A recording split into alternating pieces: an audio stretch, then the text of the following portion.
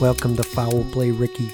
This is the story of me, Ricky Barone, private eye and detective who was booted from the force for playing by my own rules. I'm just trying to make sense of it all and maybe score some rice cakes along the way. This is my story.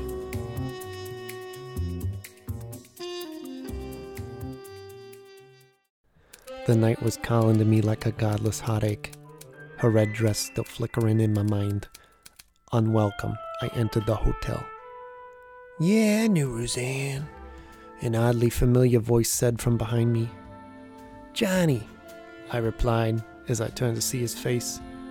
"You dirty bastard," I said with a half-fake smile, and out of nowhere he draws a gun on me. "How about you do this without making it difficult?" Johnny says. "I ain't got no problem with that," I says, as he escorts me out of the hotel into the rain. He takes me to the car parked out front and opens the door. I move quickly, drawing my secret gun from my underwears. I shoot him through the eye and kill the driver before he gets me in the car. His body falls into a puddle. "You copper pig," I mutter under my breath.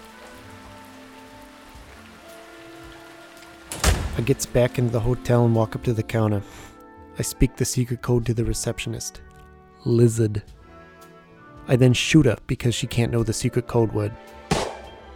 I takes the keys to room 433 and walk briskly up the staircase.